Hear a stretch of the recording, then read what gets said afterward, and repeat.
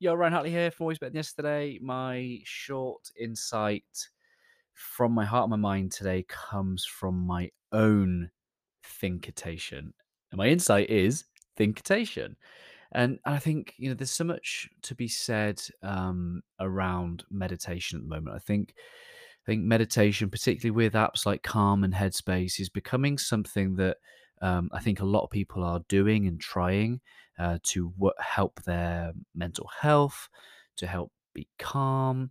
Um, and I think there'll be some organizations where leaders have been encouraged to explore meditation. And I just want to explore this from my own perspective and just share with you a couple of insights around why I believe meditation to be useful, to be important. I think the overwhelming experience of meditation is about bringing heart and mind coherence. So, if you listen to the episode with Dr. Deborah Rosman, she'll say that when we get to meditative states, we adjust the breathing to be more in line. So our heart and our heart rate and our brain waves, they start to follow a similar rhythm.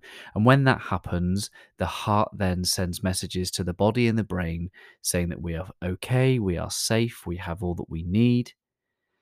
And we send messages to the body that produce better chemicals rather than the stress chemical cortisol. So our bodies and our minds become healthier when there is a coherence, a flow between our heart um, beat and our brain wave once they're on the same page. And we do that by meditation. We do that by slowing down our breathing.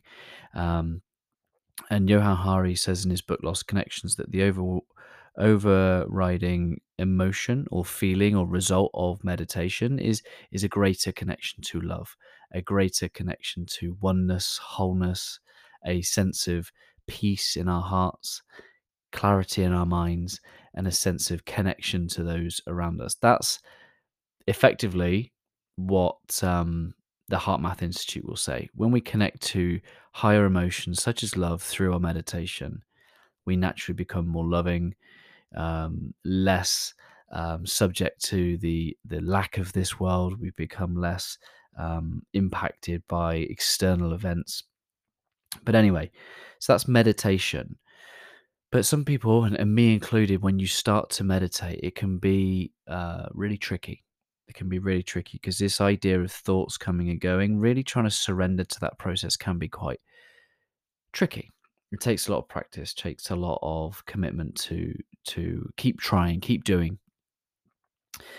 And something that might be useful is adding something at the end of your meditation, which is thinkitation.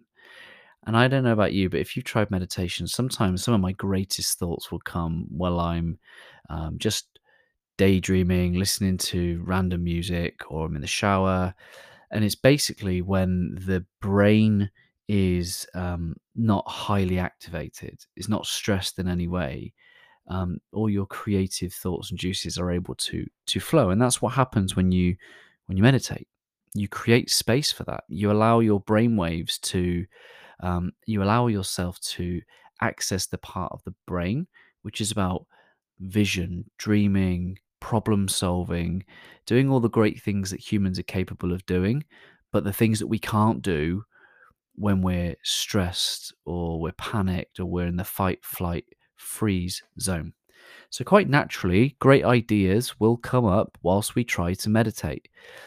To save you getting stressed around, oh no, I've got ideas, I need to write them down, try and let them come and go during your meditation. Because what you're going to do is say, okay, after this meditation, I will have 5 to 10 minutes where I will just allow my thoughts to come through. And for me, my own experience is that those thoughts then come through really clearly. They come through really structured, nicely organized, nicely packaged, really vivid.